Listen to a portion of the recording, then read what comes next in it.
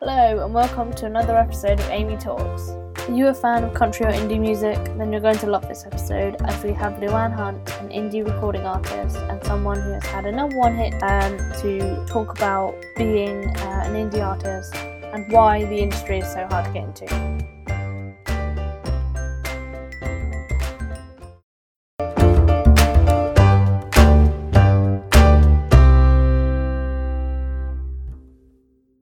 Hello again, you may not have heard from me for a while, and I'm very sorry about that, but I recently went on holiday to Florida, which was very enjoyable indeed.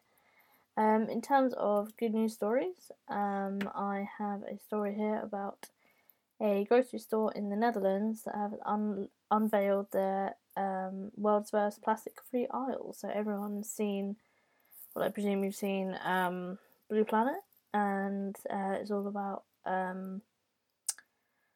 plastic bags and how they're bad for animals and how they do more harm than good. And the project was orchestrated by an environmental group called A Plastic Planet.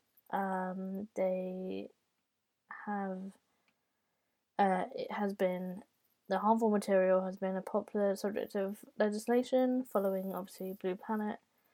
And they say there's absolutely no logic in wrapping something as fleeting as food in something as indestructible as plastic. Europe's biggest supermarket must follow Ecoplaza's lead and introduce a plastic-free aisle at the earliest opportunity to help turn off the plastic tap. And everyone thinks that the UK should do it as well, and I agree, because plastic is harmful to everyone, so I think we should definitely take the chance to eliminate it where possible.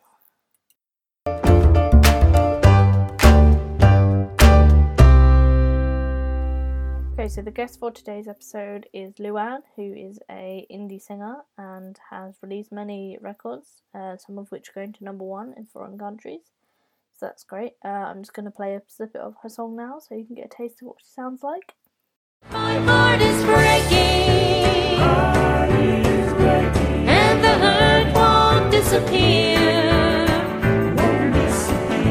Since the day you left for Dallas, I've been crying Texas tears. Every day's like every other. Same old, so routine. And she joins me now. Hi. Hi, Amy. So you've had a great career in music, but for those who don't know, could you explain a little bit about you and what you've achieved and sort of your path to where you are now? Yeah, I kind of have an interesting background because, a lot of people, when they have singing talent, it's apparent when they're really young. But for me, I just never showed any signs of being able to follow that path successfully. So I went through a lot of ridicule and things when I would talk about it to friends and family.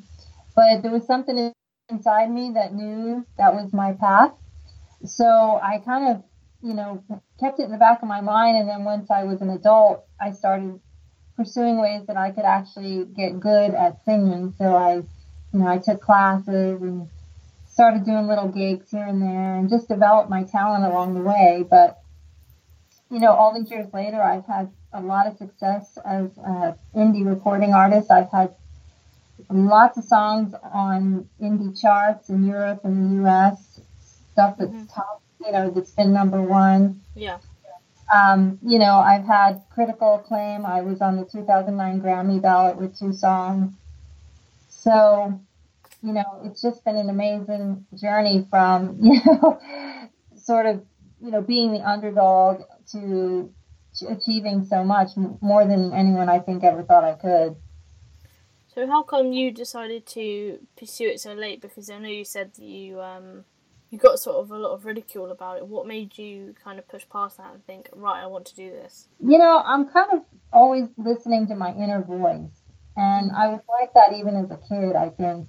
And no matter what adversity I came up against or whatever, it never really silenced the inner voice in me that knew what I was supposed to do with my life. So I guess it was just some natural thing. I waited until I was old enough to pursue it to where I didn't have to rely, say, on a parent or something for singing lessons, because that would have never happened. You know? So I just had to grow up and go out on my own and start following it.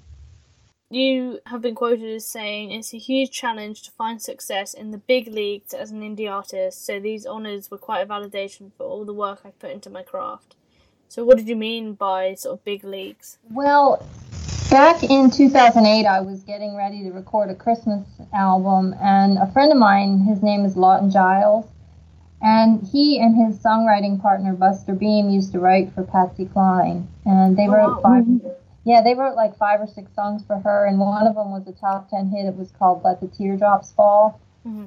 But apparently they were her favorite writing team, so in 1960 she asked them if they would write her a Christmas song, and they did, and she loved it, and they took it to the label, but the label didn't want to release a holiday tune, so they had Buster and Lawton change the lyrics, and the song became How Can I Face Tomorrow.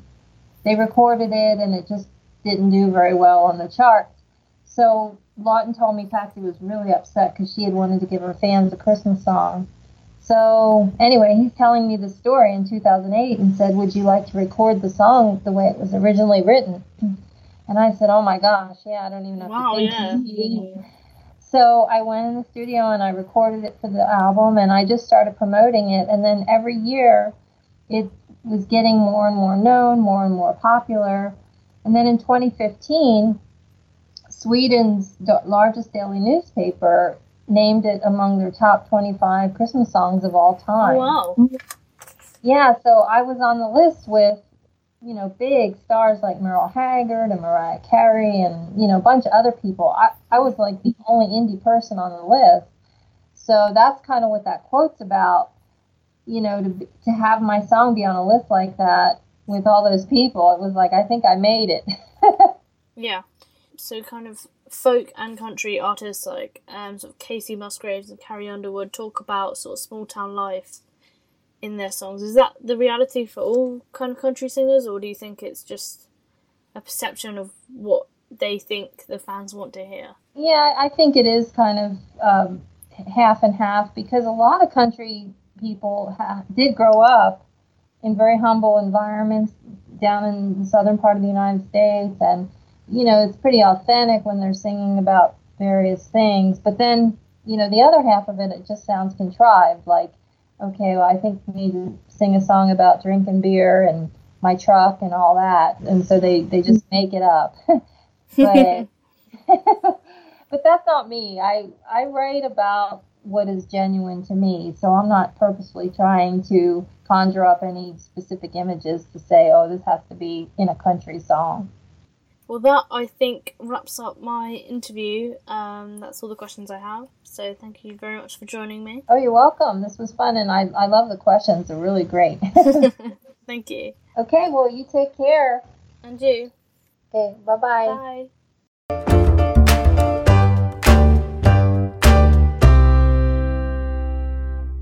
I want to say a huge thank you to Luanne for partaking in my interview with me. It was great to speak to you, and if you want to, you can go and follow her on her social media. She's at Luanne Hunt Music, and also if you want to follow me, I'm at Amy Talks Podcast on Twitter. Just search Amy Talks on Facebook and you'll find me. Until next time, bye.